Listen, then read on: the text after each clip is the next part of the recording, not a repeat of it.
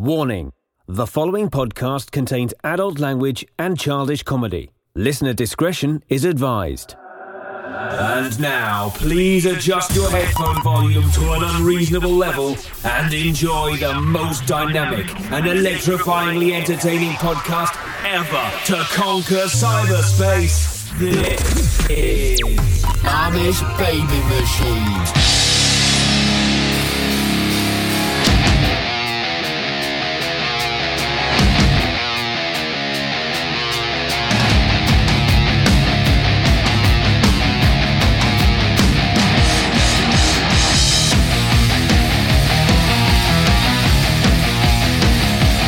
Hello, friends, and welcome to the most powerful podcast ever created, the Amish Baby Machine Pop Culture Podcast, starring me, Dags.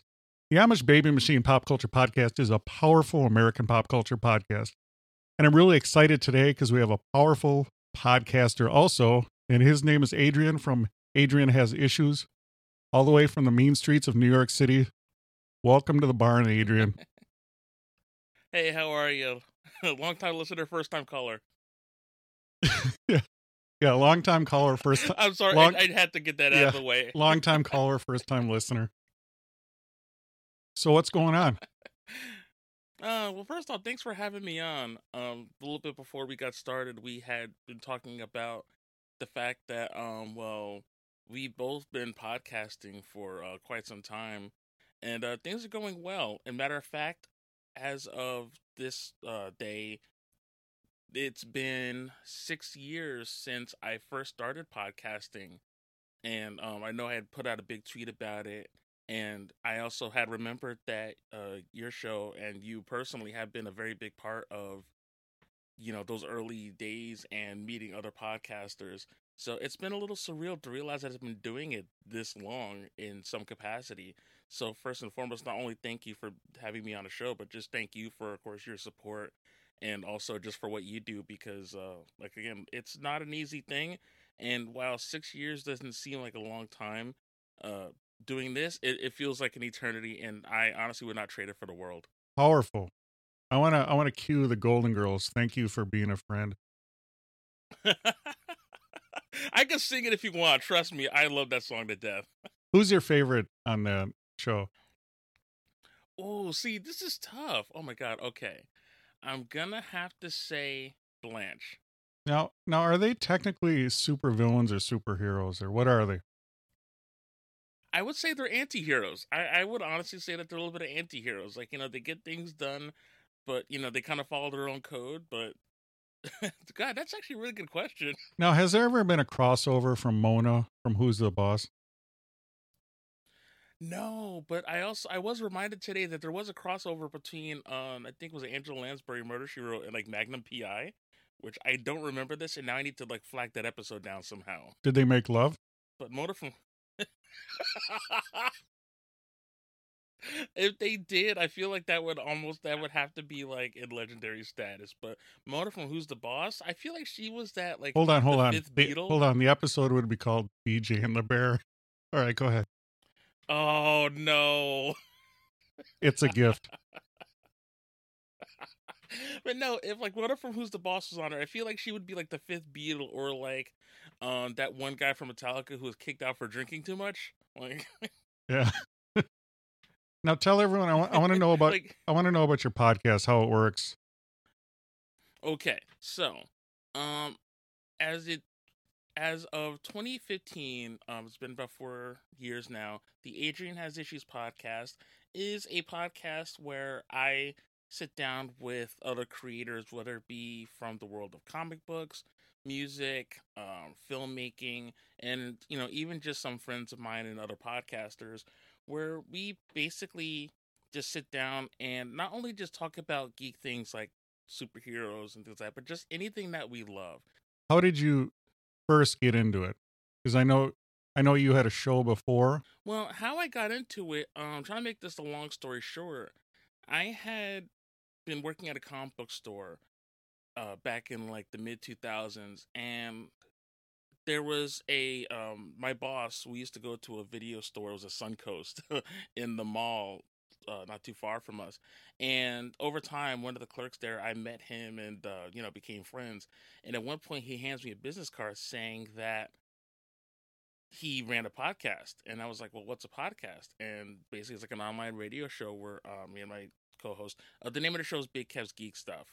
And he was like, "Well, we talk about comics, toys, collectibles." So I was like, "All right, I'll give him a listen."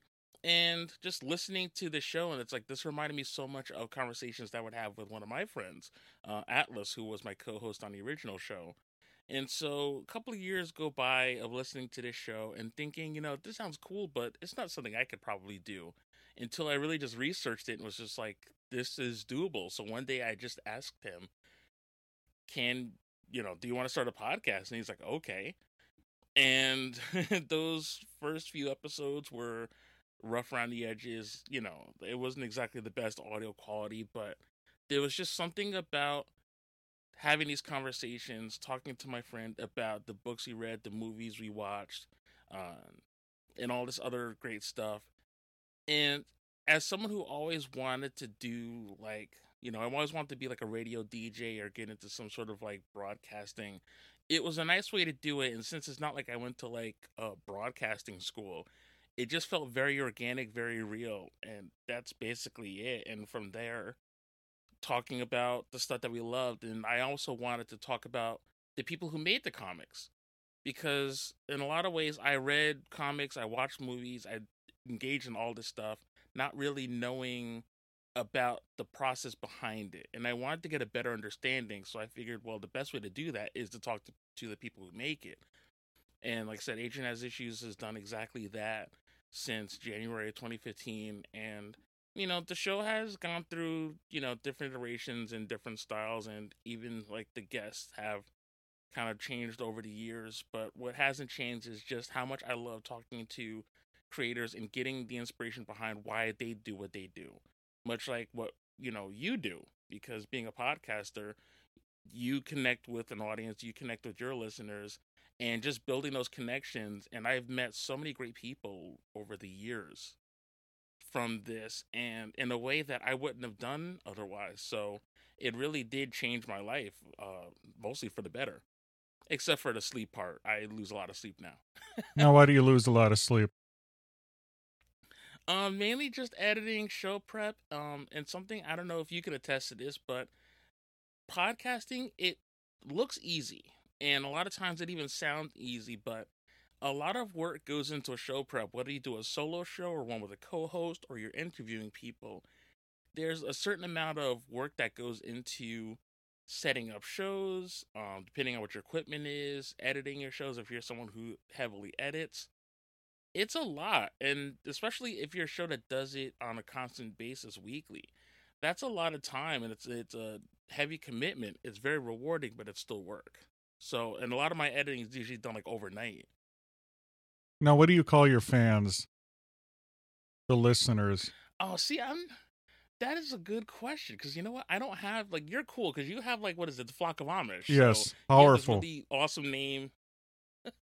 I don't think I have a name for my co-host yet. I'll have to come up with one. I don't have a name for my listeners. No, because I consider the Flock of Amish, we're like a cult, but we're a fun cult.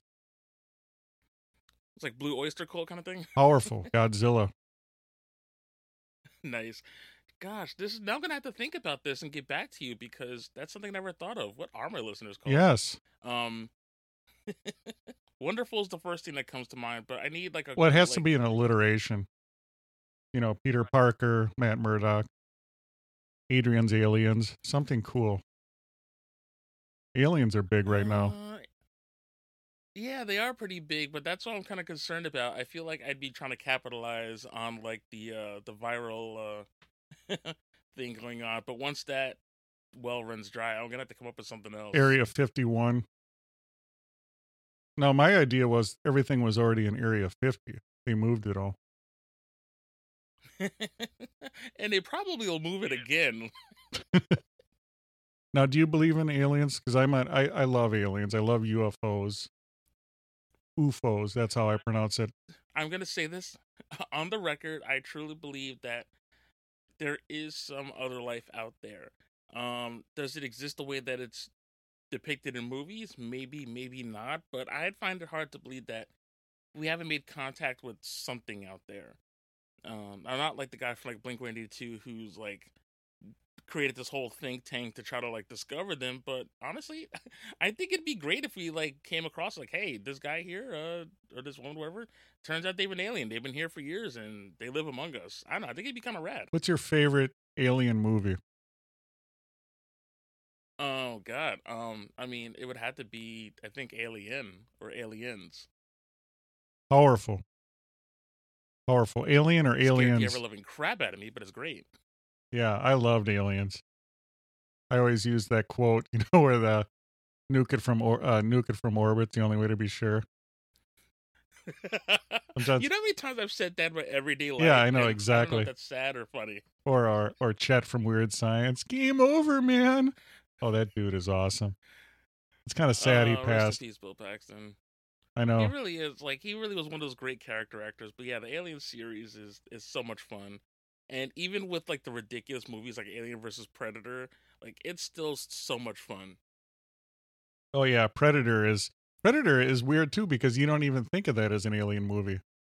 I mean, it's cool because it's one of my favorite go-to movies, and I always talk about how it starts out as like a cool 80s action flick, and then it segues into sci-fi horror. I mean, it's amazing. Right, and I was thinking about that not too long ago, because it's one of like my dad's favorite movies. We were talking about it at least through text, and we were talking about that very same thing because that really couldn't exist with like social media where like things would get spoiled early. But could you imagine going into the movies to see Predator for the first time, thinking it's just gonna be Schwarzenegger with the machine gun just mowing down like these like random like I don't know, like armed militia or something like that, only to find out that they're actually like being hunted down by like this alien that can go invisible. Like that would blow my mind if I saw that in theaters originally. It's great.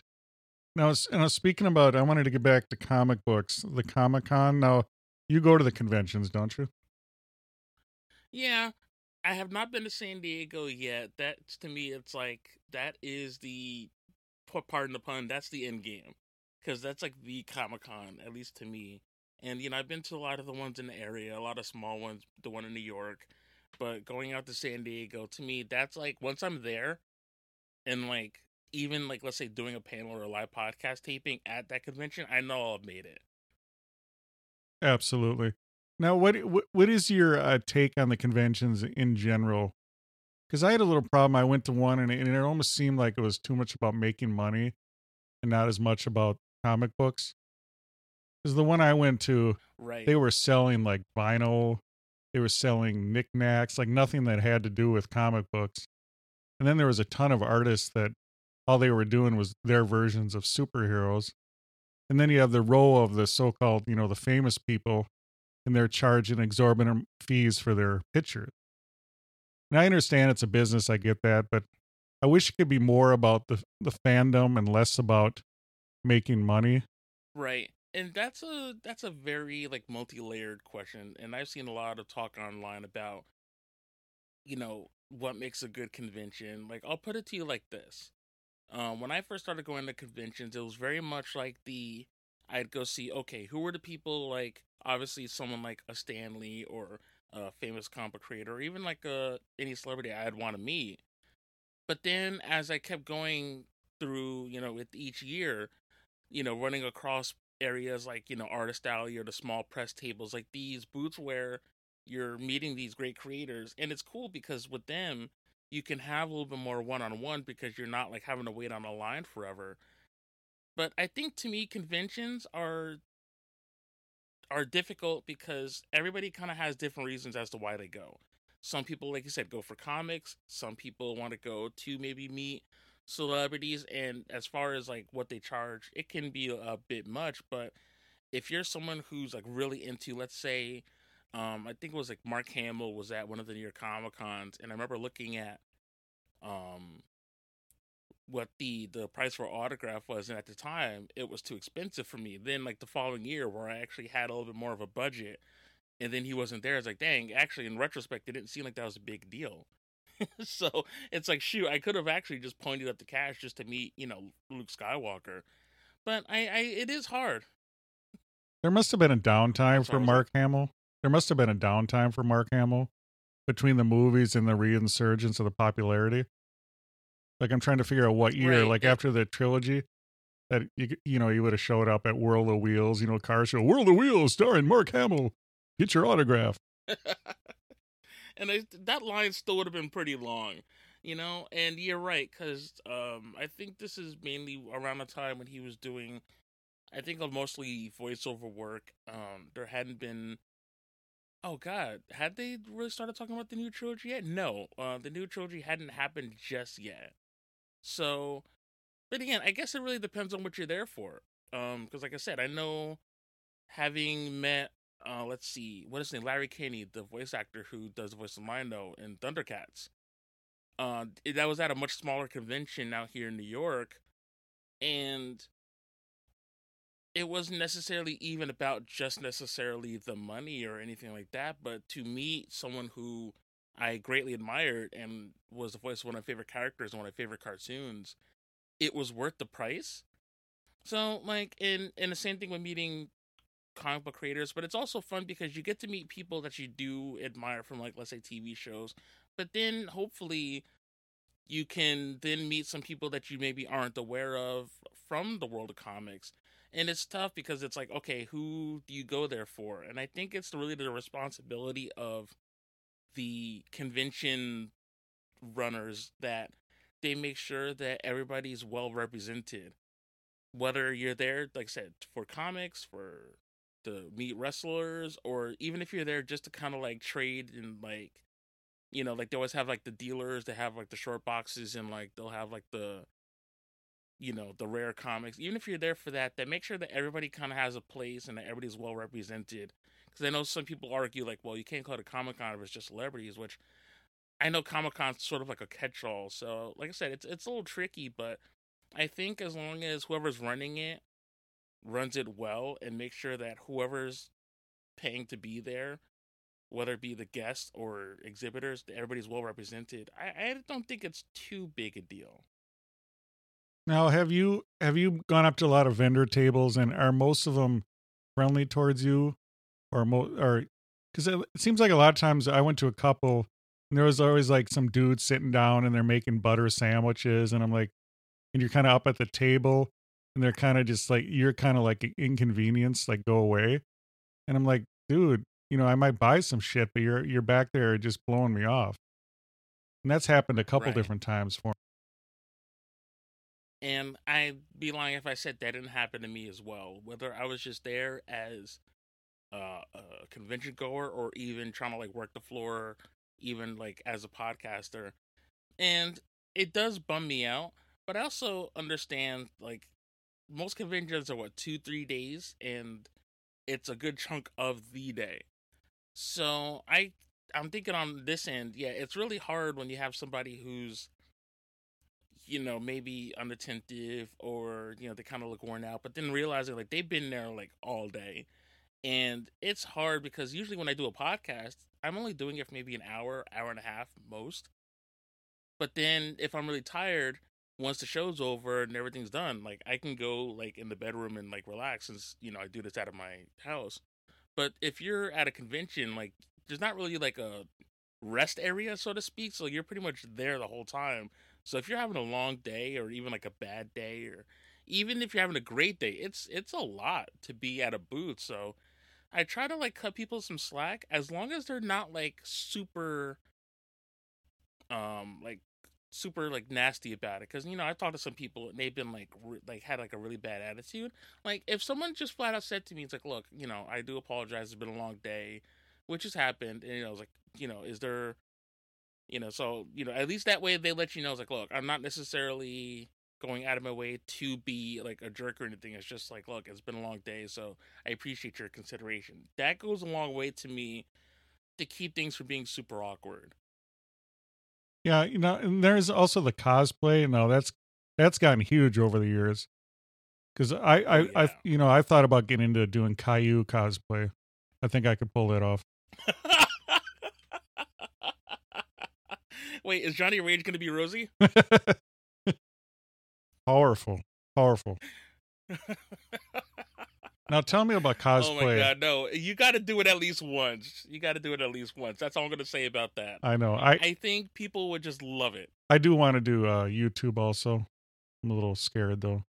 I'm just gonna do it. You need to stop talking about stuff. You just got to do it. Absolutely. That's kind of how I started podcasting. Have you thought about doing a YouTube channel?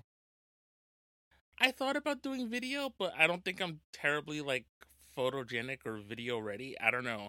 I'm still at the can I take a picture where I don't look like Swamp Thing stage in my life. But no, and I have thought about doing YouTube, and I know that's also a really big market that I don't want to ignore at all. But I have to find a way to do it where it makes sense. If that makes Well, they should have. You know how they have the Face app, right? They should have a Face app for YouTube. You know, smooths out all the lines, and smooths out all the lines and makes you look handsome. Oh man! Well, in that case, if we're doing that, then I'll just start doing like Idris Elba deep fakes, like yeah, the deep fake like, videos. Sound a little weird. Now, what are your what's your take on cosplay? You enjoy that? I dig it. Like anybody, whether it's a simple like, okay, I'm just wearing like a Spider-Man onesie, or you're doing like professional cosplay where people that tour, I give anybody credit because I know like when I go to cons, I usually have like a survival kit. Like I have like, you know, the backpack, there's like lunches, there's there's microphone equipment, there's stuff for comics and posters. So you're walking around like a video game character with all these items in your inventory, and it's exhausting to walk around all day. So imagine wearing a costume, regardless of what it is, all day, and having to stop to take pictures, and then especially how elaborate it is, you're trying to like navigate like crowded rooms and stuff like that. So I give people all the credit for cosplaying, no matter how it is that they do it, because I just know me. I couldn't do it because I think after like the first hour, I'd want to rip everything off. So you got to be committed to that kind of thing. What superhero do you look like closest to? Let's see. Oh, this is tough. I was gonna say the Blob, but Eileen would kill. Now, what is the deal with the Blob? Can we have more Blob? I want the Blob now. Which X-Men movie was that where he was in the boxing ring sipping on the drink? Oh, was that was it X-Men Origins? Or was it First Class? I can never remember. But I know he got like a really big push in the what is it, the comic? Was it Extremis? Recently? Like he actually kinda had like this nice big push where he was less of like just this angry big dude, and he actually kinda had like this nice multi-layered story. It was really sweet. I always like the characters no one likes. I always like the comic books no one likes, like Marvel 2-in-1 thing. Mm-hmm. They're not worth anything. But I always like the characters no one likes. Like I like the Blob. I like the Beast before he mutated into the purple cat. You know what I mean? And they got to give up. Oh yeah, before like these. They got to give up on the Beast. I mean, you can't pull off that the Cookie Monster fur. It doesn't translate well. Yeah, I think the Beast, he became like that really cool character, and as much of they really started to play with the moral implications of like the stuff he does, because obviously him getting the fur was an accident, but then in later comics where was that Beast that were for all intents and purposes he tried to stop trying to find a way to keep mutants thriving, because there was this whole storyline where like Scarlet Witch had like wished away mutants and they're an endangered species. So at one point, he was trying to find a way to counteract that, and I think one of the ideas was bringing like the original 5 X-Men from the past. And then he was also a part of like the Marvel Illuminati. And if you haven't read Avengers or New Avengers by Jonathan Hickman, always a book I recommend because it's great. Because Beast, along with some other Marvel characters like Black Panther, Doctor Strange, and Namor, Iron Man, like they're a part of like this group. Essentially, they're trying to figure out how to save the world, but yet in order to save the world, like they kind of have to start like making these really just tough compromises that kind of blur the lines. Like, okay, are they heroes still? In Beast, always kind of being the kind of morally upright character, watching him sort of make all those decisions, it's really cool, and it made me kind of appreciate Beast in a way I didn't before. Because before it was just kind of like, okay, he's Blue Donkey Kong. Yeah, exactly. And I like Cyclops. I mean, I like Havoc. I like a lot of characters that aren't as popular. Oh, Havoc's great. Isn't he epic? Havoc. Yeah, Havoc. I'm sorry, Havoc's better than Cyclops. It just is. Anyone who hears this and feels a certain kind of way, fight me. He's just better. Now let me hear your top characters. What are your go-to books? Like if you could only have a couple. Okay. Only a couple? Well, anything X-Men based, that's tough because like the X-Men are always being rebooted. So I'm trying to see my number. Like, okay, of any series or years, okay, so the New Mutants from the 80s, definitely up there. The 90s X Factor, that team that Havoc run, that was my second favorite. Generation X, that one team with like Banshee and like Jubilee. Again, like I think I'm like you. I think a lot of obscure comic book characters, especially obscure X-Men.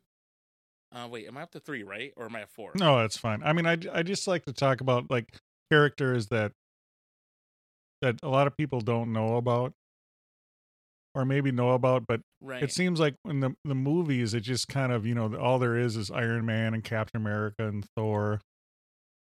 And I kind of like some of the ones that, like I said, Beast and Blob. And, I was just watching on the last podcast episode, I was talking about Spider-Man Homecoming. Mm-hmm. We could get into that. You saw that, right? Yes, I did see that. Yep. The Spider-Man when he turns into Sandman, turns in his origin when he's sand and he forms.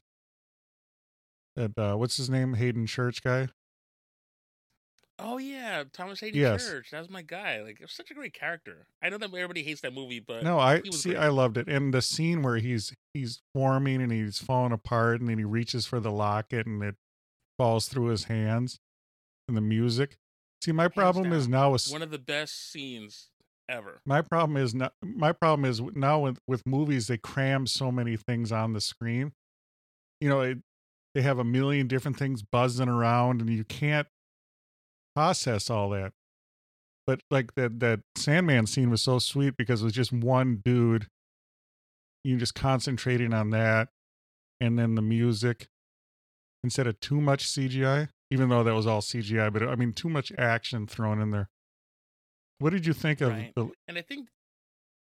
What did you think of the last? About like the new one. The new one, yep.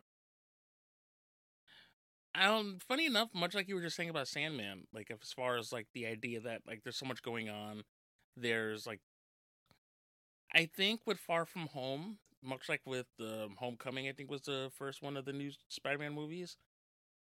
It's its best when it's really just doing like the coming of age, like kind of like teen comedy with, him, trying to like deal with school, like in his stuff with like his classmates. And I love that because it's cool showing Peter Parker that he's not like so socially awkward, like to a point, but he also has friends and they're, except for Flash, like I think they generally like him as well. And those parts of the movie were great. I'm going to try my best not to spoil in case not everybody who's listening has seen it. But I like those parts where he's just kind of like, talking to his friend Ned, having the one thing with the one kid in class who also liked MJ, and stuff like that. I wasn't as thrilled with like the superhero parts of it. As far as like the stuff with Mysterio. I mean, I get it, why they did it, and it made sense.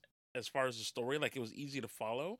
But to me, like with this new series, and even some of like the Andrew Garfield Spider-Man, the best moments are just him, just as a regular kid, just trying to figure out like regular kid stuff. That's funny you said that because this last one, the parts I enjoyed the most are him being a high school kid and joking around, which is exactly. But I would rather. I mean, I enjoyed that; it was funny, but. Why can't we have Spider-Man in a suit? I don't understand too. There's no more secret identity anymore. Everyone's unmasked all the time. And I mean, I don't know why they're doing it, but I want to see him fighting crime in the suit. I want to see him in the city fighting crime. Like that's my problem with the animated movies. They're so good because they basically take the comic book and just animate it. But movies, right. they're so worried about, I don't know, about getting people that are not into comic books, so they have to change the costume and they can't make it look too gimmicky. They have to take the mask off all the time. Just stop. I mean, if you're making a good movie, like to me, like The Watchmen, that was good. What'd you think of The Watchmen? Watchmen, I'm gonna say this, and again, I'm gonna piss a lot of people off, but Watchmen to me is what happens when you're so faithful to the source material that it becomes boring. You would have hacked out. What would you cut out about an hour out of that movie, or what? I would cut out about an hour. The ridiculous sex scene in the ship to Leonard Cohen, cut that right out. It was just not even like it makes me uncomfortable, but it was just sort of pointless. I don't know. I just feel like it made sense for Zack Snyder since he's very much like the superhero director, which is weird that they gave him Justice League, but I don't know. I feel like I get what you're saying as far as with Spider-Man and things like that, where they're trying to find ways to make it relatable, I think, to the average audience. But I think at this point, the average audience, I mean, we're 20-something movies into the Marvel Universe. And you have a series where there's a talking raccoon and a talking tree that says 3 words, and yet everybody loves them. I don't think you have to worry so much about making Spider-Man relatable. Like, people love Spider-Man. Like, when I went to go to the movies, like, I took Eileen's kids, and we were, the daughter, she was dressed up, she had the mask, and, well, she was going to wear the gloves, but we were worried about losing them, but she's just into Spider-Man. And I don't think you really have to sell them too hard on people. So I think in a lot of ways, just kind of keep it simple. And I also feel like since we've already had him in space fighting Thanos, it's going to be hard in his, second, third movie where he's just kind of, fighting purse snatchers, where it's like, dude, you fought Thanos. Like, why were you... Yeah, but let the local guys do this. But well, that's why I don't like Thanos. I relate more to, I like the Daredevil, Luke Cage, Power Man, Spider-Man. Okay, so you're definitely like that, the street level Well, characters. he's I'm with you, which I feel that. I mean, you can have super powerful supervillains, but it's still on the street. Like when Spider-Man fights the Sinister Six, it's in Manhattan. Right. I don't, when they go off in too many out into outer space, then they kind of lose me. But I like, the dark, and some guy is, like you said, mugging someone in the alley, and Spider-Man swoops in like Batman. I mean, that's why people like The Dark Knight. It had that whole thing. And another thing too is Spider-Man in the new movie, he's too weak, and I know he's a 16-year-old kid, but I like him more. He seemed too short in stature too. I wanted him taller. I wanted him, he's more wisecracking too. The Spider-Man, to me, I think of more wisecracking like Deadpool. Have like a banter with the villains. Right. He was just, which is something is really hard to do, because isn't it like originally, like, as far as the banter, that was sort of his way, because Spider-Man wasn't necessarily, like, he's strong, but he's not the most, like, physically imposing, so his idea to sort of trip up villains was essentially just keep talking, which I understand that completely. Yeah, but the Deadpool, I love that. But what's funny about Deadpool is it's almost, they should just make it a pure comedy, because it's so over the top, so absurd. And like that last villain, that kid, the fire kid, that was horrible. What was his name? Man, what was it, Rusty? I mean, that was just dumb.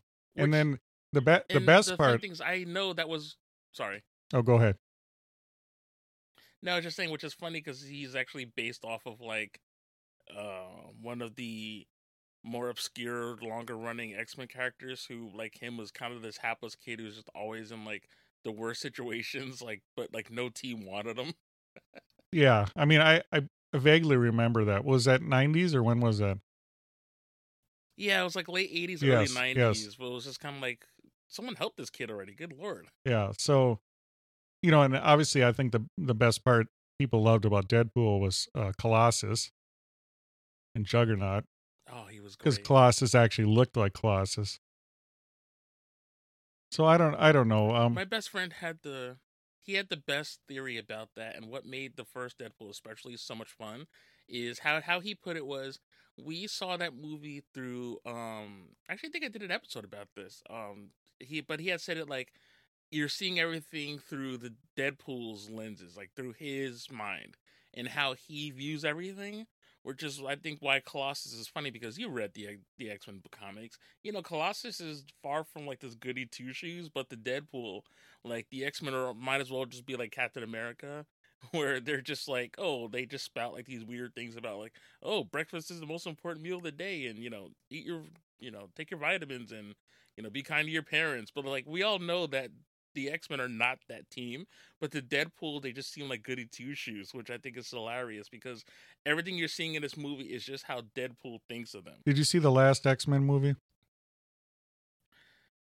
No, I have not. Oh, wait, Dark Phoenix? No, I have not seen that. Honestly, I didn't even get through all of Apocalypse. I think the last one I saw, like, all of was Days of Future Past, and I'm kind of just done with the X-Men movies. I think I'm too into the source material to see the movies objectively. Like, I'm that person who I just feel like you said, like they just kind of threw a bunch of stuff at it without really having any cohesion. Like, say what you will about the Avengers movies, but they've set those up very well where everybody has like a character arc.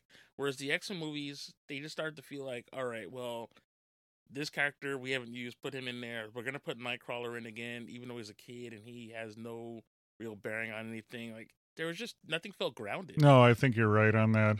It kind of ran its course. Sometimes you got to just let things die and maybe reboot them later. But you're right. I mean, they just start running out of steam. Now they're gonna, which is weird because First Class was like really good, but then it just kind of fell off again. Now they're gonna bring back the Fantastic Four again. That's the word, and I'm really excited at how they're gonna tackle this. What can they do though? Now, what is your feelings on changing Johnny Storm? Changing Johnny Storm, that's fine, because at first we thought, well, when Chris Evans got cast as Captain America, we're like, well, how is he going to be that when he was Johnny Storm? And yet to me, I think he's a better Steve Rogers than he was a Human Torch. I like the Human Torch. Fantastic Four is tough. I liked him as Human Torch, so he was cocky. I thought he did a good job. Oh, he was great. I loved him. But yeah, he was also a really good Steve Rogers, so it was kind of tough, like, to see him as both, because at first it was hard to separate it, but once, like, the second Cap movie came out, you're like, wow, this guy is Steve Rogers. But what was with the sideburns and all the makeup? That last one, I couldn't stop staring at him. He had so much goddamn pancake makeup on his face. What do you think that was? I never even noticed that, but granted, was that maybe an IMAX thing, or is it like a high def? I never even paid attention to it. Dude, he had... Now I'm not going to be able to unsee it. Thanks. Yeah, pull up YouTube. He had so much damn makeup on. And I don't know if he's getting older and they wanted to keep him like that, or it was something to contrast when he got old, when he used the face app at the end of the movie and got old. I don't know. But it's like... Yeah, that's what I did on the I don't know if it was on Twitter or Facebook's, but I said, okay, I'm going to finally put my Facebook app up, and I put the picture of Steve Rogers as old. By the way, your meme game has been on point. I should just say, if you're not following Amish Baby Machine on Twitter, yes, I'm going to do a shameless plug on your own show, but definitely check it out because you put up some really funny stuff. Thank you, and it's all original. Everything I do is original. Answer question about Fantastic Four, like, the best way to do Fantastic Four is to not make it a superhero movie. Like, they're super powered, but I think you can do more of like, did you ever read any of Future Foundation? No. Tell us. Okay, so, gosh, I can't remember how many years ago this was. Fantastic Four, Human Torch was supposedly killed, and then they kind of got out of just doing that. So then they started with essentially the Future Foundation, which was more of like a think tank or like a collective of scientists. And in his last wishes, Human Torch was like, all right, if anything happens to me, Spider-Man should totally replace me. So Spider-Man was on a team. And it was basically just a group of just explorers. And I think my favorite Fantastic Four stories are when the four of them, they're about like exploring different like worlds and dimensions. And if they happen to have to fight like some villain, cool. But they're not the same team that like, okay, if there's gonna be like, I don't know, a bus that's going out of control in Midtown, you're not gonna call it Fantastic Four for that. I feel like that's something, again, like a Spider-Man, maybe even like a Luke Cage, something like that. But I think treating Fantastic Four more of like a scientific-minded Avengers, maybe, or even like a Lost in Space. Well, Like that's that. funny you said Basically, Lost in Space. with superpowers. I mean, Lost in Space, that's exactly what it is. You think about it, the mom and the dad, Mhm. exactly.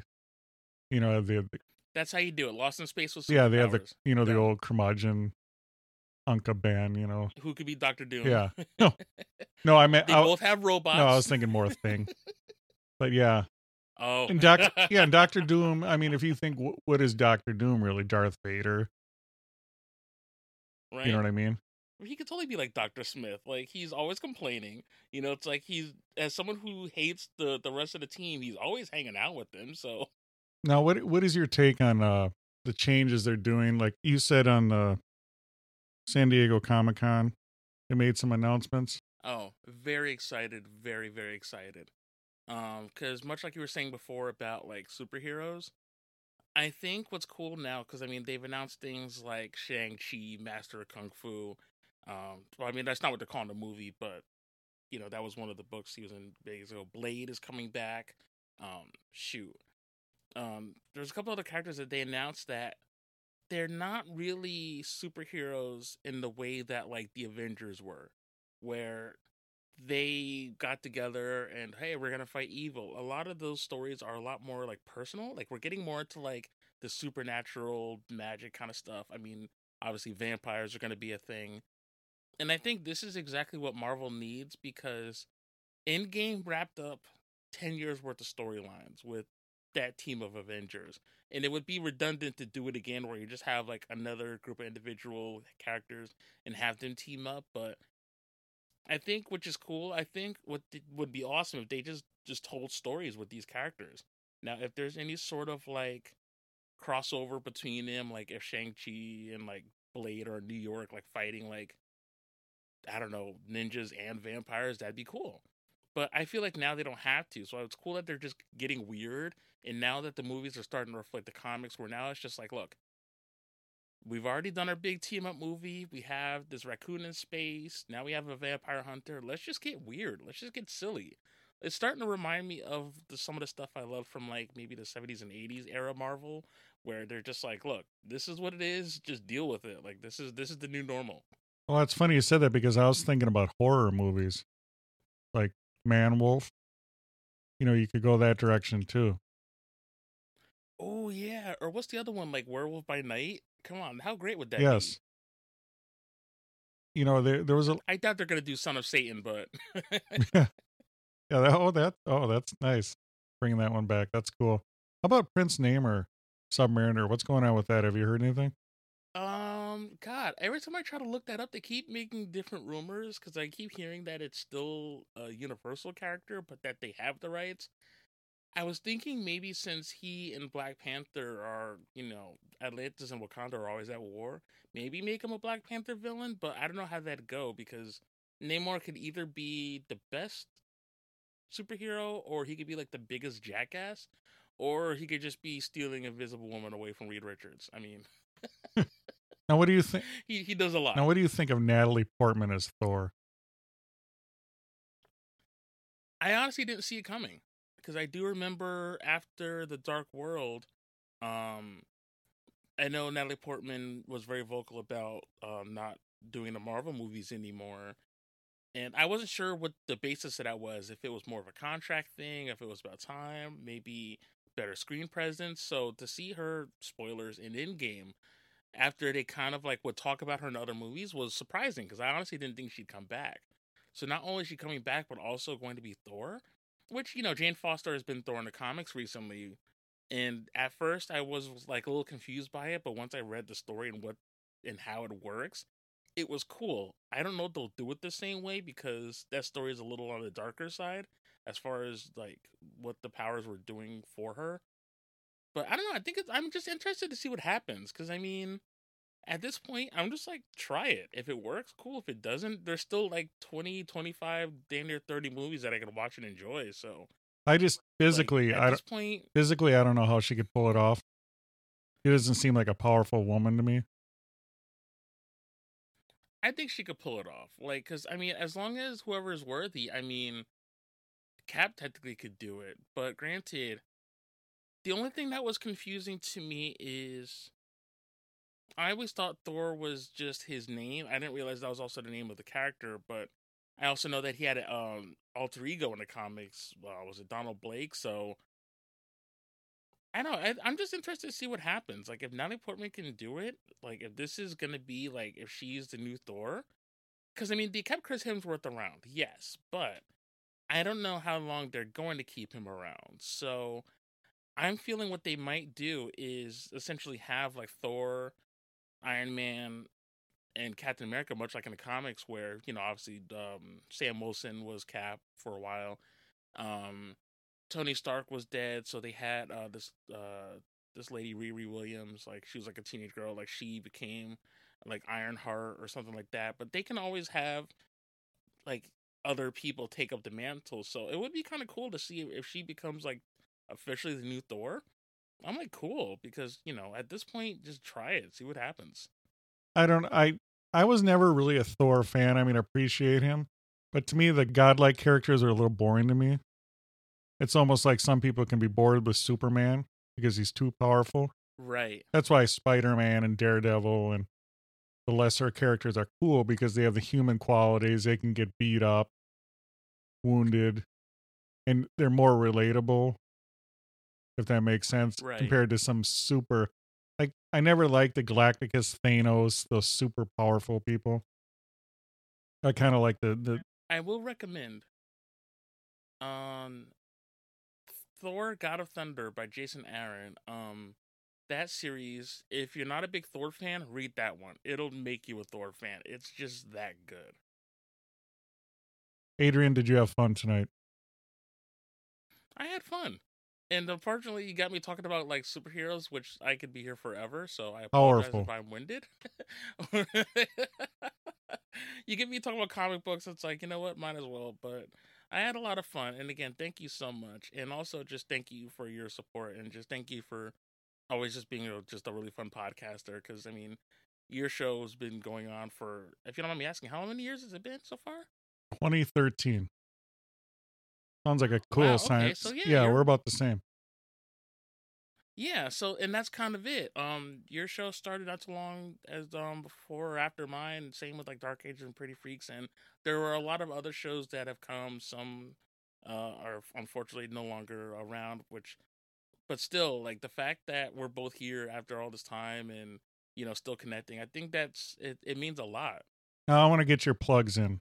Tell the kids where they can find you. Okay, so AdrianHasIssues.com is where you can find us on the interwebs, as the kids, I don't think they say that anymore, but whatever, that's the choice I made.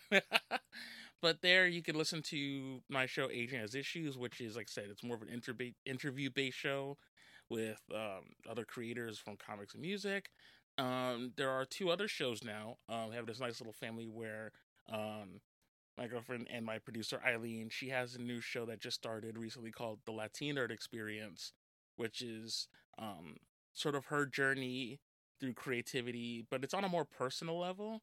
And our episode 1 launched, like I said, a couple weeks ago. That's really cool. And now I have a new show with one of my best friends and regular on a show, Ashley Berkey, called Talking Like a Teen, which is basically us talking about like the music we grew up with, like in high school and our childhood, and even some of like our 20s. Between that, like some of the video games we play, but it's all kind of like filtered through this weird, like healthy obsession with the music duo Tegan and Sara. So it's a lot of fun. So I mean, we could be reviewing like No Doubt one episode, and the other episode we'll be talking about Fast and Furious. But it's basically like a hangout show of just 2 friends getting together and just talking about the stuff we loved as kids. And so all those, like I said, you can find at AdrianHasIssues.com. I'm on Twitter at AdrianHasIssues. Let's see, Facebook, Facebook.com/AdrianHasIssues as well. Instagram is AdrianHasIssuesPod. But honestly, if you go to adrianhasissues.com, you can find all the different shows, all the different Twitter handles.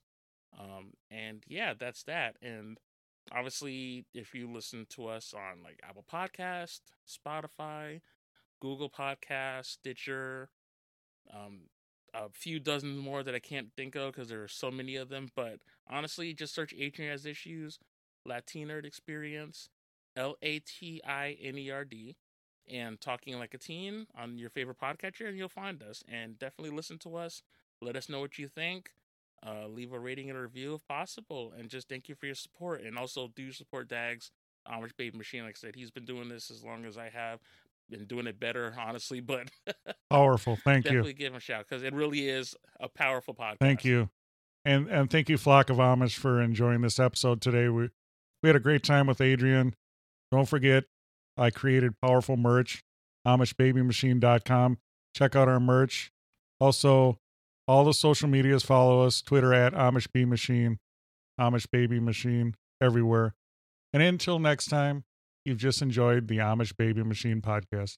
Thank you for listening to the Amish Baby Machine Pop Culture Podcast. It is available on Apple Podcasts, Spotify, Stitcher, and everywhere else fine podcasts are found. Please support our podcast through Patreon and shop our merch at AmishBabyMachine.com. Follow us on Twitter, Instagram, Facebook, and YouTube. This has been an Amish Baby Machine production.